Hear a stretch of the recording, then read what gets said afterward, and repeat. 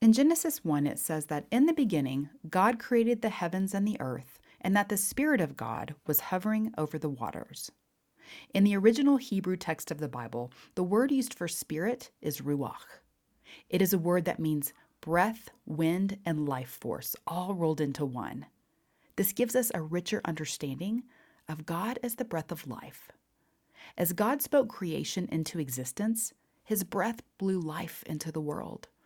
It is the same breath, the same life force that sustains us today. We often think of creation as a one and done event, but that's not the case at all. His presence is what gives life. Creation is his ongoing gift. The same breath that powers human existence is the same that makes the wind blow, the sun shine, the plants grow, the stars twinkle, and the animals move. Think about it. Nothing is totally still because it is God's breath, his ruach, that continues to give life.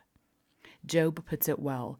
In Job chapter 34, it says, "If it were his intention, and he withdrew his spirit and his breath, all humanity would perish together, and mankind return to the dust."